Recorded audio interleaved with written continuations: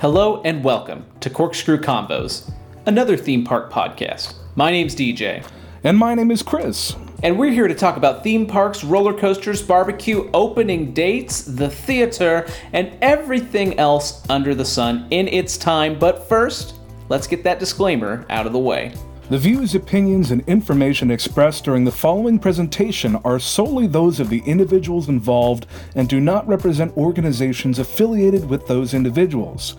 DJ, this weekend I'm getting back to basics for barbecue in my smoker. And do you know what that means? I'm back to basics. I guess you're not doing anything fancy per se. I mean, I think doing anything in a smoker is fancy, but maybe you're just doing a simple beef brisket with a simple brine, maybe? A simple rub? Well, close. I'm going to be doing pork shoulder. So the finished product is going to be pulled pork on a sandwich, in tacos, maybe even in a chili later in the week. The options for uses for pulled pork are pretty much limitless once I make it, but it's going to be good to just get that picnic cut of pulled pork, of pork shoulder that I'm going to get that dry rub in. I got a lot of good choices that I'm going to be working with this weekend. Going to put it in the smoker, do its thing, and then it's going to be a full week of pulled pork dishes. I can only do it every couple of months because whenever I cook pulled pork, it's all we eat for essentially a week because of how much meat we have to go through, DJ. Wow, I that's crazy. I wish I could join you. Maybe we're closer to that. I got my second vaccine this week, so maybe we will see each other very soon. That sounds incredible. Anytime barbecue's mentioned, I always, my ears perk up a little bit. I'm always ready to give my little opinion, and I always do that on the show, I think, but, wow, that sounds great. Well, it is something that I am really glad to get out there and be doing again. I continued to smoke things here and there throughout the winter, but I had to be all bundled up, had those hot hand packets in my pocket. And it's not the same. Yeah, it wasn't the same. So I'm glad that it's springtime. Unfortunately, there is pollen in the air, so I will have to negotiate that.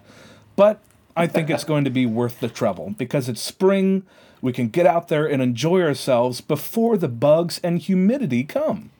You know, tending a fire in a smoker when it's cold is not the picturesque thing that people think it is, I feel like. You imagine, with the fireplace and feeling good. It's not quite that.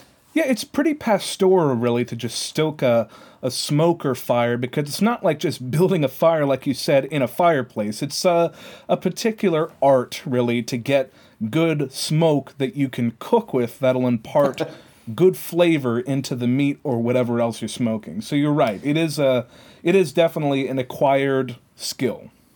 Well, it's something that I don't think I could do. I can barely start a bonfire, let alone do my own fireplace.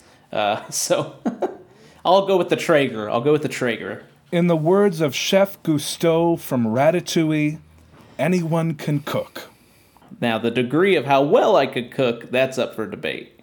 Hey, as long as it's edible, I think that's a success. But you know, DJ, we are not here to talk about cookout convos, even though that is a spin-off idea that we might be pursuing in the future, it seems like. But we're here to talk about corkscrews and really the roller coasters that have them and everything else around those coasters. That's what we're here to talk about. The roller coaster variety of corkscrews, that's right. Yes.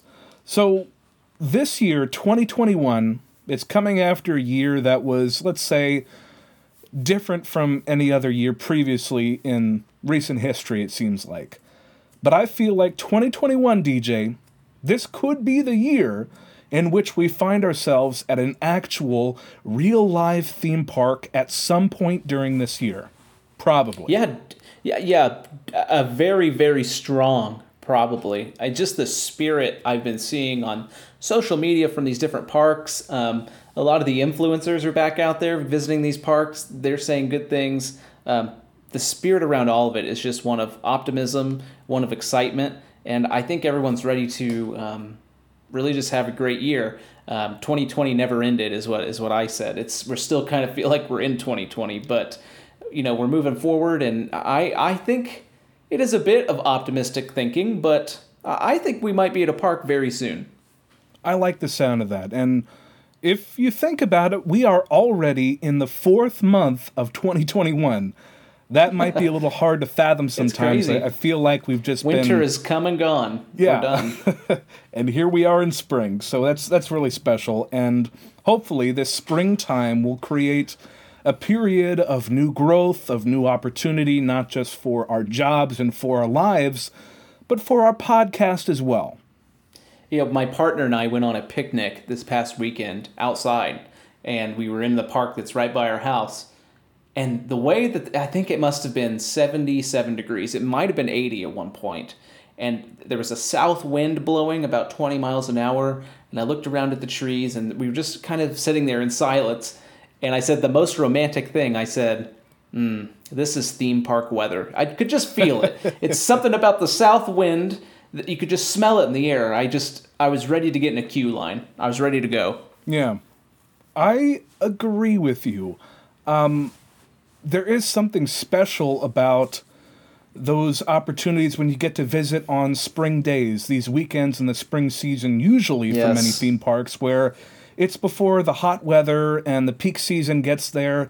Maybe the park has all the coasters and rides open, but they're still getting ready for their shows, so you're just there to ride and have a good time. And there's a small water attraction maybe open, not all of them. Yeah, and if you ride it, it will be a great folly that you will regret for the rest of your day. But spring ride days are something that I guess we're not really getting in its previous form this year as well. But there are a few points that we will be discussing about what's going on, about where spring ride days are sort of coming back in some form. So we will definitely have to discuss that later in the episode. The flowers are coming to life, everything, the foliage, and it's time for these metal behemoths to come to life outside of Florida. Yeah, I mean, those metal behemoths are named Velocicoaster, and they're also getting ready to start, but from birth instead of dormancy. I don't know where I'm going with the metaphor, but yeah, we could fit a metamorphosis one in there too somehow. Metamorphosis, but for migration, chrysalis. Yeah, pick your word. Cocoon. Right. Well, DJ, this past month that we've had for Corkscrew Convos, I feel like we said it in the last episode, but it's still true. We've been on a hot streak of episodes for this past month. We definitely have, and we've got some great things coming in the future. But to tell you where we've been, I mean, we've had some great guests on the show. We've had Chris Robury from the National Roller Coaster Museum. We've also had Coaster Bro from Coaster Cuzzies on the show as well. And we've also just been having some great topics we've been talking about. We talked about the Disneyland Forward, what that truly means over at DisneylandForward.com, trying to dispel the rumors and myth there.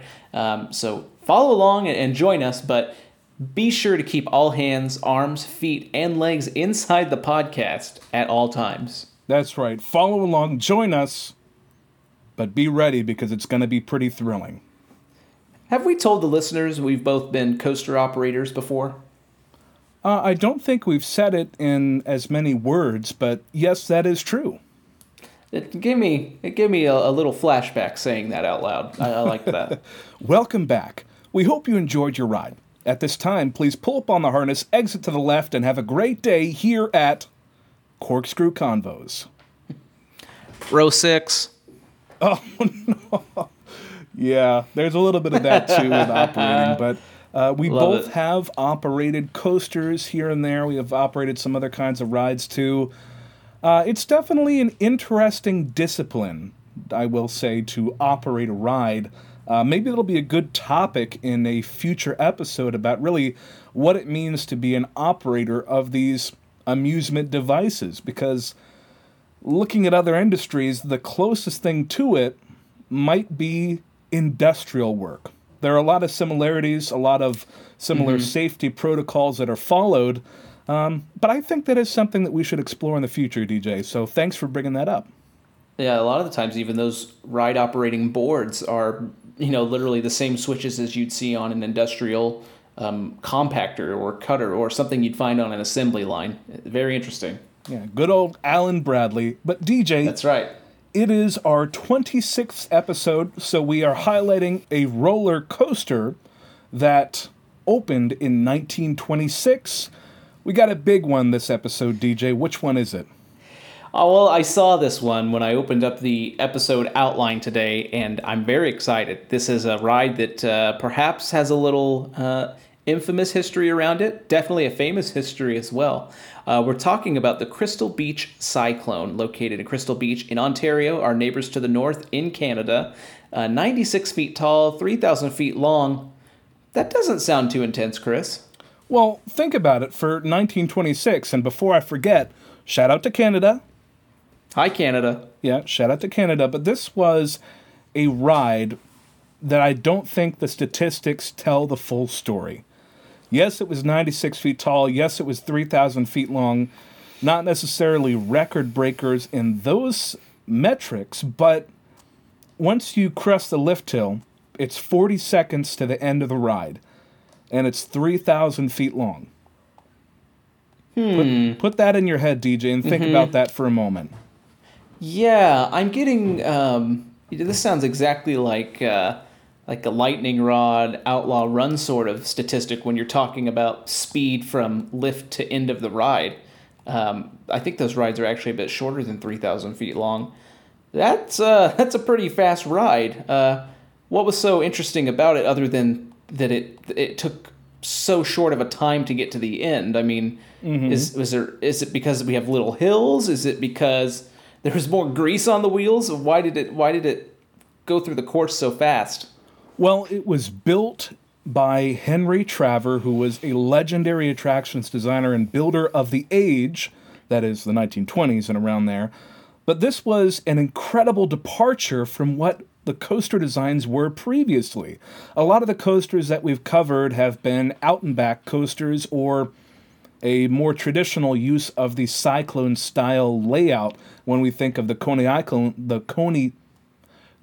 Island Cyclone, which is still coming up in our discussions in the future pretty soon, actually. But this was an incredibly twisty, violent, intense ride that has become lore, that has become mythology about what this coaster was. It's sometimes the things that we hear about the Crystal Beach Cyclone, it's hard to pick out what is fact and what is fiction. I mean, yes, they had a nurse in the station to attend to riders after they were done riding, but there's a lot more out there that makes you just say, wow, I wish I could have been there to at least see what this coaster did. A little history real quick. I think it was in the 7th grade. It's either the 7th or the 8th grade. I got my first laptop, and one of the only things I had on that laptop, and one of the only things it could handle for some strange reason, was the original No Limits 1 coaster simulator.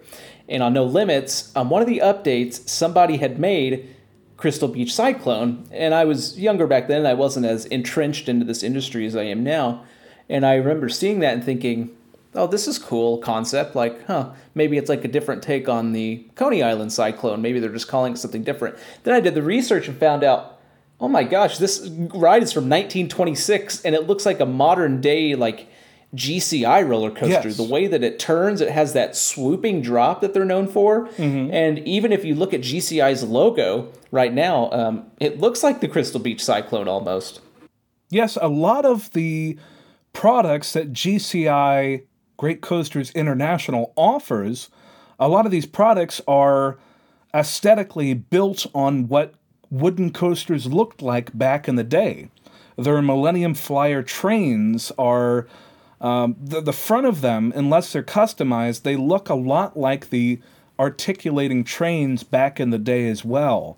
The designs, you hit it right on the head, DJ.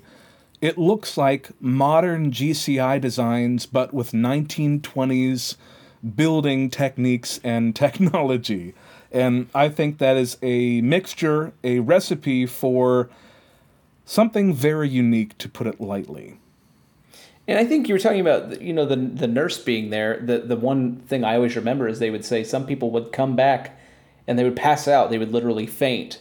They couldn't handle the ride experience. And I think somewhere someone speculated that it hit over 5 Gs. I think I read somewhere that someone said it hit 6 Gs before. My word. That's like being a jet pilot.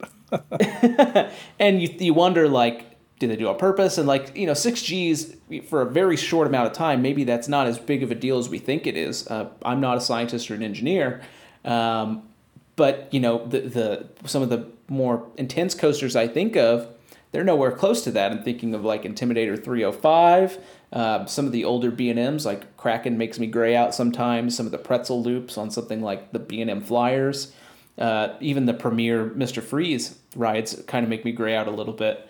I cannot imagine 6Gs, if that's true. Who knows? Unfortunately, the Crystal Beach Cyclone closed in 1946, so we will never know what it did to riders, the forces that were exerted along the course of this ride. But DJ, an interesting thing about the Crystal Beach Cyclone, this was an early example of a wooden coaster with wooden track, naturally, but it had steel supports. Yeah, so essentially a hybrid coaster, right? Yeah, it's a hybrid coaster in some ways. I don't know if it would hold up to the modern definition of a hybrid coaster, but it did have steel supports and wooden track. This meant that there were higher initial construction costs in procuring and assembling the materials for initial construction, but the trade-off, and why some wooden coasters that are even built today use this same style of steel supports and wooden track, is that it has lower long-term maintenance costs because there's less frequent replacing of that support structure now that it's steel. A few notable examples that come to mind are the Voyage at Holiday World and Invader at Busch Gardens Williamsburg. Those are two examples of these wooden coasters that have wooden track but steel supports. Yeah, and I suppose you're not replacing an entire wooden beam per se on something like that. More so, there might be a bolt that needs to be replaced or something like that. Whereas on some of these, more traditional wooden rides, the entire ledger holding up the drop might need to be replaced on some different elements every other year, depending on what the wear looks like there. But I wonder if it like, I wonder why they did that. If they knew back then, I mean, I always get into this place where I think people back so long ago, they had no knowledge, and that's just not true. I have to stop falling into that. They had people have always had knowledge on different things. Obviously, they didn't have computers to help them out, but I wonder if they knew, okay, this is going to be lower maintenance if we do steel, and if they knew that maybe a ride as intense as this would have to have steel supports. What do you think about that? I think it's plausible. I think there's a lot of research that could be done about Harry Traver, this legend of the industry about 100 years ago now, but we just don't know for sure. What we do have, though, is a series of quotes from people that have ridden the Crystal Beach Cyclone that have made their way to Wikipedia. So let me navigate to that right now. Excellent. Very excited for this. I'm sure we're going to get a lot of old dialect here, old phrases, perhaps. Old chap. Oh, old hold your chap's breath, gonna come DJ. up. Yeah, see? We're riding the roller coaster. That sort of thing. Okay, you ready for the first one, DJ? I'm ready. Let's hear it. Yep. Okay, let me get into character. 1926. I'm in Ontario, Canada. Here we go. Deep breath. Yep. You have to be extremely nice. You're in Canada. This is from Ed Cowley. The first couple of turns were knockouts. Then you got hit into that section, which is a figure eight, and that's where the people got stiff necks. You got thrown from one side of the car to the other so fast you didn't get a chance to prepare yourself. You must have been traveling at a tremendous speed through that figure eight. It was quite a blow, see? If you were riding with someone else, you'd get all mixed up with them, see? If you had a date, it could be quite fascinating, hands up or not. Oof. Oh my gosh. Come on, Ed. Well, that was the quote. Well, it was quite a blow from hitting this element. I bet it felt like you got the wind knocked out of you. That's crazy. Yeah. Well, here's another quote. This is from Irma Andrews, who piloted biplanes according to Wikipedia, and later became a registered nurse, but she rode the Cyclone, and here is what she had to say. Wow. Here we go. Let me get back into it. I rode the Cyclone a lot. I was quite used to thrilling rides, ho-hum passe, but it was a real pisser. At one point, it looked like you were going to go right into the drink, because the ride was built on stilts, you see, and it jutted out into the lake, so you'd turn and swoop down right there. They had a nurse stationed at the end of it because people would come off sick or injured. One time they put me in the seat with this boy who was riding alone, and by the time the ride was over, I was in that boy's lap, holding on to him for dear life with my face in his neck. I don't know how I could have ended up there. They snugged that bar right down tight, you see, on the laps, because they didn't want anyone to fall out. But the ride was so violent that I guess we got mixed in with each other. I was embarrassed and started to leave. But I guess the boy didn't mind any. He was laughing and grinning, see, and by the time I'd extricated myself from his lap, he'd already given them another ticket, and we were off again. This is literally like a bench seat with a steel bar coming down on your lap. That's all it is. And dear listener, I do apologize that my accent sort of faded. I'm not a great character actor sometimes. I got to work on my accent work. So I love that both Ed Cowley and Urban Andrews had the same exact voice. Well, I need to do more dialect work if I'm going to do that, but this was just a one-off bit. But that was those quotes from the Crystal Beach Cyclone in Crystal Beach, Ontario, a legendary wooden coaster opened in 1926, an incredible legend of the roller coaster history. Thank you, RCDB, for the information, and thank you, Wikipedia, for your unsourced information as well. I would highly encourage anyone listening, if that's you, dear listener, go to rcdb.com and look up the Crystal Beach Cyclone. You will see this thing and wonder how this existed in 1926. Yes, it is incredible. Corkscrew convos cleared for dispatch. Let's dive in.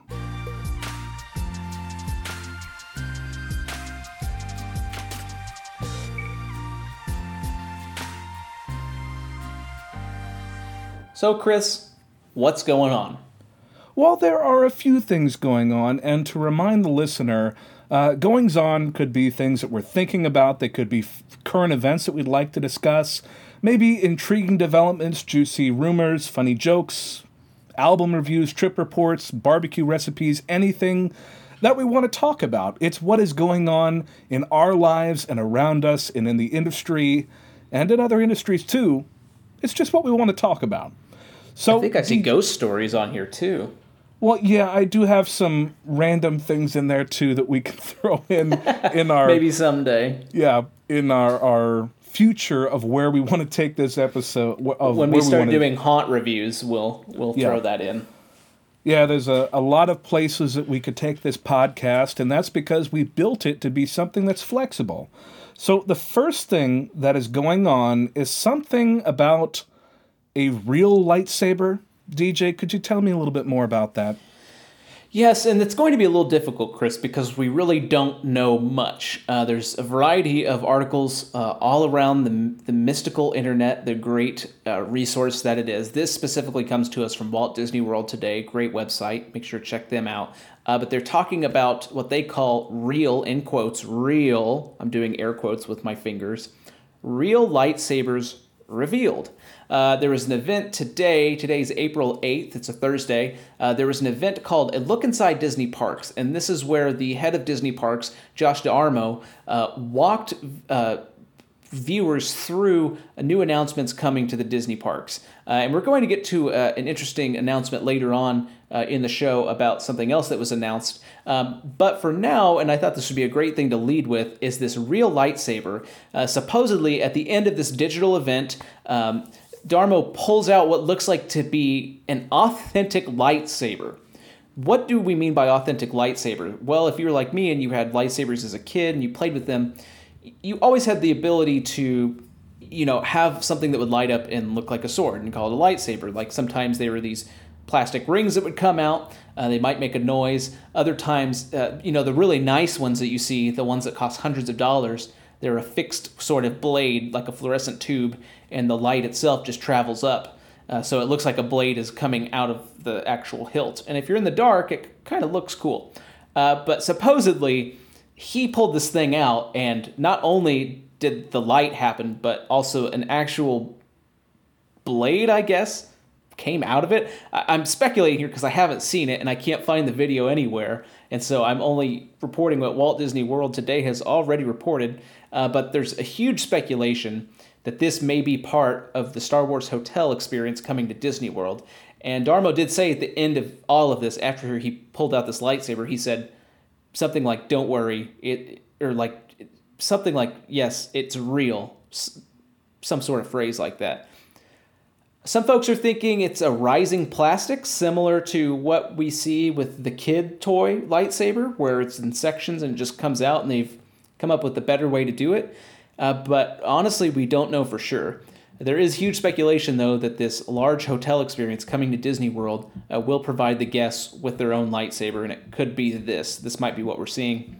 Otherwise, it's probably a merch sale, or maybe some sort of new dark ride where some animatronics might possess these realer-looking lightsabers. We just don't know. Well, I think that for the price that people will be paying for visiting this galactic star cruiser, they have to make something that is next level for every aspect of the experience. And I think that does include lightsabers as well. It's more than $200, it seems, to make your own lightsaber at Savi's workshop in Galaxy's Edge. I don't know how they're going to fit that into the experience in the Galactic Star Cruiser. Maybe they'll have a private show at Savi's workshop where they can create this next level of a lightsaber, and then maybe they bring the regular people back in afterwards. We just don't know yet, but I do agree that this is very interesting to hear about, and maybe someday I'll get to go on that spaceship cruise thing that is the Galactic Star Cruiser. Yeah, I remember reading about it when they were talking about that originally. Like, they were saying how immersive it's going to be. Like, you could pilot the ship or do your own mission or something like that. It's going to be crazy. I definitely want to stay there. Soon enough, DJ, soon enough. I feel it in our future. The Force tells me so. Chris, what story do you have for us today? Well, out of New Hampshire, Santa's Village is a nice little amusement park in New England, and they're offering free housing for college students that work at the park this summer. And this is coming out of the local CBS affiliate out of Boston. They are offering full-time seasonal work at the park, and as an added perk, they're going to be offering free housing and utilities for college students during the summer season that work at Santa's Village. So, this is a big development for this smaller park to get into, because you look at many corporately owned regional parks, they already offer housing in many cases and transportation to and from the park with that housing, and oftentimes enrichment activities, employee nights, barbecues, things like that, and trips to nearby attractions as ways to attract inexpensive workers in a relatively strong job market, as it has been for much of the past decade. But now, the job market is not as strong, but interestingly, wages do continue to rise in some markets because of legislation on the state and local levels. And what does that mean? It means there is now more competition for these workers in different regions around the country in the United States. So we see Santa's Village doing what many other operators are also being forced to do now to find workers. They are really providing perks as a way to compete for workers with not only other parks, but other businesses that would hire these inexperienced workers that are maybe in college or just out of high school. Cedar Point, Busch Gardens, Williamsburg, Silverado City, Disneyland, Walt Disney World, Kings Island, and a ton of other parks all have some form of employee housing. And DJ, have you ever stayed in employee housing when you worked at a park? No, I've not. Plenty of friends that have experienced that. I will say, if I was back in college, I definitely would have done this. This was a reason that I really did not go somewhere else and work at a park, to be honest. I knew it existed back then. I think it just wasn't advertised as well. But especially one that comes to mind was Cedar Point. When I found out that was something you could do, I was thinking, well, what did I do my whole summer my freshman year? Like, I think I worked at the bookstore in college, and I guess I met some people and learned some skills there, but I would have much rather went to Cedar Point for the summer, especially knowing that I'm going to get paid and live at the park, essentially. And obviously not on the park, but having that taken care of is such a huge burden off of someone's shoulders.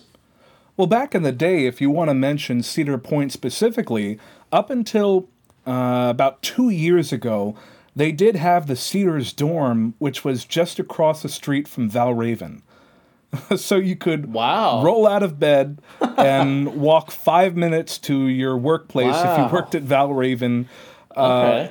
And that dorm, which was originally a hotel 100 years ago, has since been demolished. For what reason, we don't yet know. I think they did use the monster truck exhibit for that particular land as well. But there are definitely a lot of amusement parks that have this company housing that they offer as a major attractor to get people to work there. Because a lot of these parks are in high tourist markets that either don't have a great housing market and or it's impossible to find an affordable short-term lease in the markets where these parks are. So, yeah, that's The why short-term lease is the big part of it. I'm glad you said that because, Right. I mean, there's so many places. Who's going to give me an apartment for 3 months? Exactly. You might be able to find something if you scrape out, it's sort of like putting together a puzzle. If you look in a college town nearby and try to do a sublet, but then there's a lot of documents involved, and it can be hit or miss. Just as with the employee housing as well and the quality of that, it can be hit or miss, but there's definitely more responsibility and more liability that you take on as an individual if you do something that's maybe a sublet compared to just going to employee housing and then living very close to the park, often having that transportation to and from work already set up and available to you, and that's your summer. It becomes a work experience for a lot of college students. It's sort of like a camp atmosphere, a summer camp atmosphere, where you're thrown into this environment with some other people, maybe your age, maybe similar interests to you, and you're doing work, but you're also having a great time in a lot of cases because you're in a new location, new surroundings, new friends, but also new responsibilities that maybe you haven't done before if this is your first job that isn't working at an ice cream store or something like that. But now Santa's Village is getting in on the action, and you love to see it. And I'm certain we will see the first Facebook class of 2021 housing some sort of Facebook group for all the people that are going to live there. I can just see that being a yearly thing. Oh, definitely. Maybe they'll even have yearbooks. I think that some parks do that, and it's great to look at them in the past. That's really cool. And I like think, that. I'm trying to remember the park. They have had yearbooks for every season for decades. And I even came across one where I was thumbing through the yearbook and it was from the early 80s. And it was just incredible to look at and see. It's like a school yearbook, but the group pictures are for roller coasters instead of classes. This is very interesting. That's cool. I love that. So, DJ, what else you got? Well, Santa Claus is coming to town. That's not true. But the Avengers Campus is opening June 5th at California Adventure. Now, that was an excellent segue. I need to tell you this, Chris. I've not seen the first Avengers. I've only seen Age of Ultron, Civil War. We've seen the first Iron Man, the second Iron Man, the third Iron Man. I've seen Thor, Captain America, Doctor Strange. That's it. Oy vey, you've got a lot of watching to do, DJ. But I still think that from the pictures that we have now seen about Avengers Campus in Disney California Adventure, you, as a, let's say, casual fan of the property, will still think it's really cool. Because there's Spider-Man who's going to be swinging through the sky on some rope, and I don't really know how they're going to do it, but We've seen little bits and pieces of what that animatronic is going to be like. And June 5th, it seems earlier than what I thought it would have been. What do you think about that? Yeah, I think you're right. I wonder if with the closure, they didn't have to work around people. They were able to just, okay, well, we're closed. Let's really work on this and get it ready. And also, I'm sure they want to, get people over to California Adventure. This is a reason to go, especially if you're not from the area, for sure. I mean, I would still love to go. I'm an average fan, probably below average. I mean, the movies are fine, but I would just like to experience it. Like you said, the Spider-Man animatronic, it's one that everyone's been talking about, and I don't want to do any spoilers, but if you want to dive deeper, do that at your own risk. But it's crazy what this thing is supposedly going to do. And that hero, doesn't belong to Disney technically, but they are allowed to use it for theme parks. So that's really interesting that there's going to be a Spider-Man ride here, and also there's the Spider-Man ride at Islands of Adventure. So that's interesting.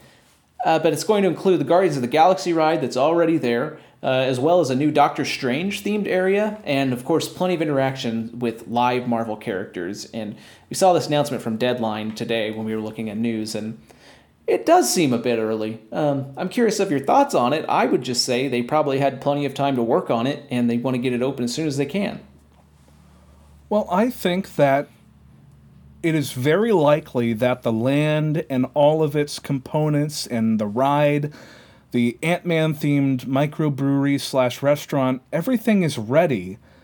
But to open it in early June, when the resort as a whole is ramping up opening for late April, I think it's extremely likely that the resort will still be quick to sell out reservations through the rest of this summer, at least because of the capacity restrictions. So it's very interesting that they're choosing to open Avengers Campus when they're not necessarily needing that extra factor in bringing people in. Unless, and I just thought about this, unless Avengers Campus opening up that new section of California Adventure will increase their capacity enough that they can sell that many more tickets daily to see some return early on. Yeah, that's exactly what I was going to say. Or there could be possibility, too, that maybe there is some insider information with the California government of saying if things are going as they are with vaccinations, maybe we'll see some of this stuff lifted. Who knows? That could be. Maybe they... I think that's on the bottom scale of what could happen. I think what you're saying is more likely right. Well, I do look forward to seeing the coverage and the videos and the pictures of Avengers Campus coming to Disney California Adventure, because I was there on the final day of A Bug's Land at Disney California Adventure. I rode Heimlich's Choo Choo Train. I rode the little bumper bugs. It was a good time. And as I walked out, I put my hand over my heart and I said, oh, I'm going to miss this place, but I hope that Marvel is something good at Disney California Adventure, and I think that will be the case. I've not seen A Bug's Life, by the way. Should we move on to the next topic? I don't know what to say to that, DJ. It seems like we haven't seen anything. But what else is opening now in early June? This is the one we've been waiting for, I think. We have the opening date, Velocicoaster. We know when it's opening. It is not 2022, as was reported on Universal's Twitter on April 1st. No, on April the 6th, I believe, on their Twitter, Universal announced opening June 10th, Velocicoaster. It's happening. It's going to be intense. Perhaps the most intense ride at Universal. Right up there with Hulk. Has to be. I mean, two different ride experiences. But I'm curious, will we see a soft opening with this? Universal's known for soft opening their attractions, which becomes more of a real opening because it just sends people flocking, because it just spreads like wildfire whenever that happens. People are on social media, they say, oh, it's open. They've always got signage saying, oh, this experience isn't 100% what it should be. You may experience some glitches in sound or a different experience than what's intended. But I think there's a high chance we will see a soft opening. What do you think about that, Chris? I think they have to. For something like a major new roller coaster to iron out the experience, to have the operators work with a steady stream of riders before the grand opening, they have to put people in the ride. They have to replicate the real operational experience to get people ready, because the only way to do that is to have people in those seats riding. That might be achieved through a team member event. It could be achieved through soft openings. If it does happen to be a soft opening or a technical rehearsal, it has to be some sort of lottery system through a virtual queue in the Universal app. There's no way that they could run what we saw with the opening of Hagrid in 2019, which was an incredibly long line that people could get in and out of, but they were standing one in front of the other in front of the other. That just isn't in the cards right now. So I do think it has to be something that's going to be virtual, and it's going to be essentially random about who gets in, even maybe more so than the boarding groups for Rise of the Resistance at Disney's Hollywood Studios, which do seem to be random as well when you try to get a boarding pass. Yeah, it harkens back to 2017. I was at Universal, and Jimmy Fallon had not yet opened, but when I was there, they were doing a soft opening, technical rehearsal, and so they used their boarding system, which is also unique to that ride, too. That's something to remember, but I think it's definitely something they could do and wouldn't have much problem with it. You're definitely right, though. You don't want the same issue as you have on Hagride with what they did have. But really, the only way to emulate a real Universal Orlando crowd, Team Night's not going to do that. Really, you have to do some sort of real-life guest to really get that capacity down, get those operations how they should be, make sure everything's moving along efficiently and safely. I think they have to do it. Now, I am personally, and I want your thoughts on this, Chris, I'm a little disappointed with this ride about, especially its proximity to Hogsmeade. Obviously you look across the pond, the lake that's there, you could see all the rides. I mean, you see Hollywood Rip Ride Rocket, then you're going to see Velocicoaster and Hulk, and then you see Hogwarts Castle. Like, okay, not very immersive. But when you are in Hogsmeade, when you're Diagon Alley, it's very immersive until you sort of leave those areas. But now it looks like, I believe in the back of the Leaky Cauldron or the Three Broomsticks, I can't remember which one. Three Broomsticks. You've got two pieces of giant track of Velocicoaster right there with this LED train. I wonder if that takes folks out of the immersion there. Well, DJ, are you aware of the changes that they've made to that border wall along that seating for the Three Broomsticks? Not at all. Not at all. Where previously there were, I guess, turret-style walls with these large gaps that you would look over to see vegetation, all that has been cleared out and they put a roller coaster in its place. So, in these gaps, they have built up an ivy addition to sort of block it and insulate that seating area more. Okay. And look at the design of Velocicoaster. The peak of it, the top hat, is on the other side of the Jurassic Park land. Right. It's that section that has the very interesting looking helix with the reverse banked hill at the top and all of that. It looks amazing, but it's very close to the ground, especially when you look at the height of the other sections of the ride as we get further away from Hogsmeade. They've clearly been working on sightlines to make sure that the experience is preserved in the Wizarding World. Well, that's good to hear. I haven't been following the construction anymore after it's been completed. I'm just like, okay, I'm going to wait. Not going to watch the POV. Don't want to see what happens on the inside. I've ruined the whole outside for myself, but that's really good to hear. So I guess they're keeping some immersion. It'll be good. I guess I shouldn't doubt. I know they're smarter than that, and it sounds like they're saving that experience. So that's good to hear. Good to hear. But again, June 10th, Velocicoaster. Can't make any promises if you go before that, but if you do, you might get a soft opening. Who knows? No promises. You didn't hear it from us, but who knows? You said it. I literally have no idea. I'm going off of the track record of myself and Jimmy Fallon, the ride, so that's my litmus. Well, DJ, let's get into our lightning round, which is a fast-paced segment in which we go over things that maybe we don't have a lot of information about, or we don't have a lot to say about them, or they could just be follow-ups to previous discussions that we've had. The first bit of lightning that we have is Six Flags Great Adventure in New Jersey.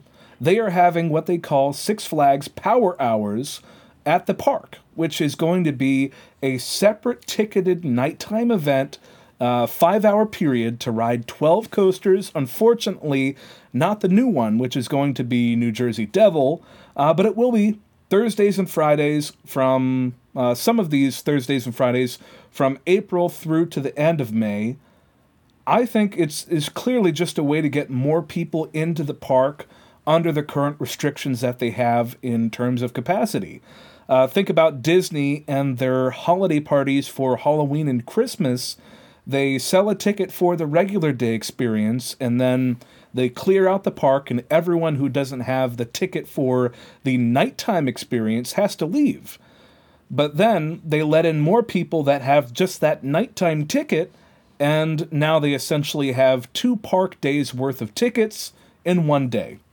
So with Great Adventure working with this finite amount of tickets that they can sell, it really makes sense that they are expanding their operations in this way. And thinking about the event, it's probably going to be less frills, maybe less staffing in different parts of the park, because it's just the coasters. They're going to have some food, some music, free parking, that's a great plus, and surprises that they don't go into.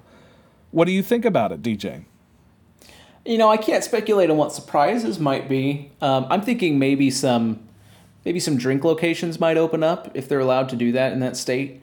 I don't know. Maybe, hear me out on this, maybe we'll see a soft opening of Jersey Devil. Again, who knows? Probably not. That would be a big surprise. Probably not. But, it's definitely a coaster-focused event. I think it's both right up our alleys, something we would go to. I think the normal ticket is $30 if you're not a season pass holder. I think a season pass holder, it's only a $10 ticket or something like that. Might even be $5. It was something astronomically low. But it is great that they have the 12 coasters open. You've got, you could ride the tallest ride in the world, King Ka. You can ride El Toro, which is consistently ranked in the top 5 wooden roller coasters in the world, sometimes top 3. It's been number 1 many times. You get to experience a stand-up. They've got Green Lantern there. They've also got Nitro. A lot of people say that's one of their favorite B&Ms.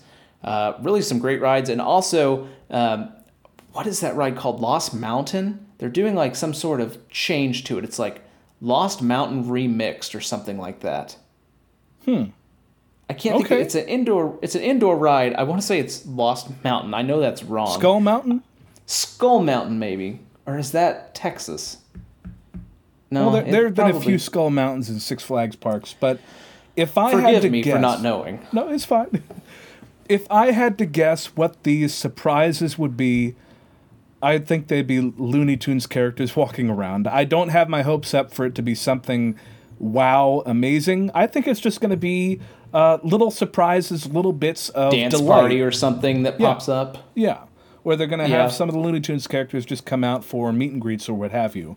But it does sound like a good event. It's a creative way to get more tickets sold per day and really work around their capacity limits that they have right now. If I lived closer, I would probably be going. I'll say that. Yeah, same here. I mean, it's something I would definitely do. Could it be worth a flight out there? Maybe. I've never been to that park. I could ride all 12 rides, and I know crowds are going to be, all 12 coasters, know that crowds will be pretty minimal. Maybe it's worth it. I don't know. Well, heading over to the other coast of the United States, SeaWorld de San Diego is opening as a theme park for the first time in over a year on April 12th. And this is from the Times of San Diego. Doesn't look like Emperor, their new B&M dive coaster with that huge vertical drop and the wide trains and the sweeping maneuvers. It doesn't look like that's going to be open. But this is a return to SeaWorld San Diego as a theme park, which is something that we haven't seen for a while. No, I don't think Emperor will be open. It doesn't look like it will be. They did mention Electric Eel, the call out there, San Diego's tallest and fastest roller coaster for now. Cool. Yeah. So, that's an interesting park. I've heard it's one of the more beautiful parks out there as far as just scenery and the vegetation. It's definitely in the top of just aesthetic in the SeaWorld chain for sure. Yeah, it's right on the bay. Yeah, and they had been open as a zoo before this. They were licensed zoo, which in California they were allowed to be opened. But that's a place I would love to go too. I've heard the weather in San Diego is literally some of the best weather year round. I know we both have a mutual friend out there. I'm sure they're excited that the park is opening up as an amusement park, as an actual theme park. So, some good news to report as things are opening up. And one final piece of news I do want to talk about in the lightning round, we've also seen some full testing of Pantheon happening as well since our last coaster podcast that we've done on Corkscrew Convos. We've seen full trains at Busch Gardens Williamsburg. We've seen these trains moving through the course, people going to the park trying to get some sneak peeks of this Intamin launch coaster. Exciting stuff there as well. We're seeing some life in that coaster, and maybe it will open soon too. Who knows?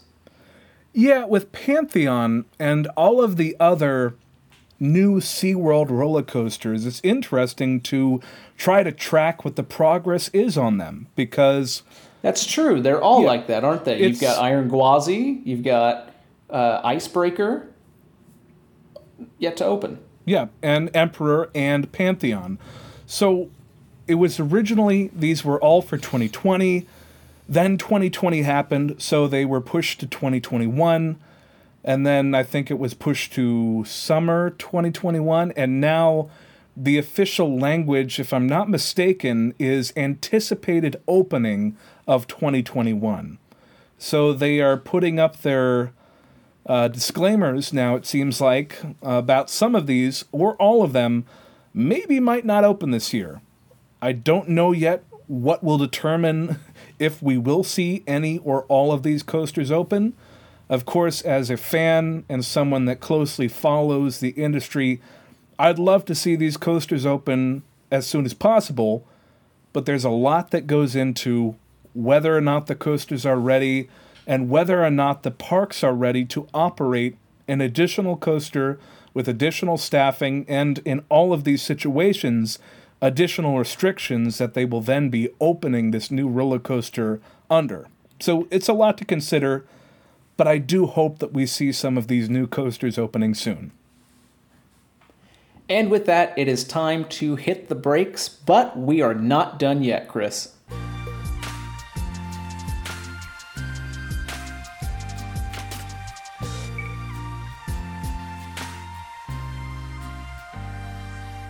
Oh, we're nowhere near being done. Except, listener, if you look at the scrubbable timeline of this podcast, there's probably only a few minutes left, but that's just how the cookie crumbles.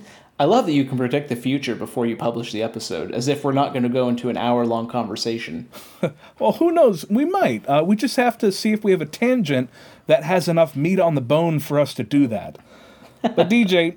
we hit the brakes, so let's talk about Facebook, Twitter, Instagram, email. These are ways that you can have a corkscrew conversation with us. We are Corkscrew Convos on Facebook. On Twitter, we are Corkscrew Convos. On Instagram, Corkscrew Convos. And on email, we are corkscrewconvos@gmail.com. Wow, we made it really hard to remember all of those. Well, I do trust the listener to... take that responsibility, commit these to memory, and when the time comes that they have something to say, be it a listener question or a comment or a complaint, any of those, they know how to get in contact with us. And for each of these different platforms, we do some things that are slightly different. On Twitter, occasionally I'll make a nice meme or interact with other people. There's a lot of fun people that just say funny things about roller coasters, and sometimes we retweet them. Sometimes we say our own funny things, though. I won't get us out of that. On Instagram, we have some pretty pictures. Hopefully soon we'll have more pretty pictures that we can post on Instagram. And on Facebook, it might be a little more long form sometimes. Sometimes it might be discussions that we try to start or articles that we come across. So really, there is a reason to follow the show on each of these platforms in addition to the service that you use to listen to this podcast. Yeah, absolutely. And, what we really prefer, too, is if you have the time, you've made it to the end of this show, you haven't turned it off, you deserve that golden star. We're impressed with your thoroughness. We encourage you to follow us wherever you're listening to us on the podcast platform of your choice, wherever that might be. And specifically, if you're listening to us on Apple Podcasts, we would love to have a 5-star review from you on Apple. We would appreciate it. We'll read it out, give you a shout out on the show, but it really does help us. And what's really great about following us is having the ability to have us in your queue. You don't have to look for us. We're there. You're ready to listen to us when's most convenient for you. It really doesn't get much easier than that. So be sure to follow the show. We can no longer say subscribe. That language has gone to the dust in 2021 moving forward. It's a new decade, so we don't say subscribed anymore. But be sure to follow the show. And, of course, check me out on Twitch, DJ4Fire. We're still going to get Chris on there at some point. We were on Planet Coaster last weekend, so maybe something will happen this weekend. And definitely look out for our Instagram specifically, because I've been planning some things. I've been telling Chris about it, and I think we're going to have some new photos here pretty soon. Oh, it's going to be special. I am really looking forward to seeing the new content that we are going to be having rolling out. It's looking great preliminarily. Rolling out.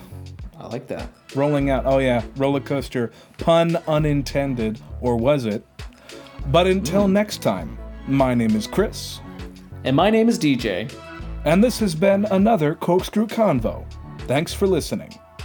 Thanks, everyone.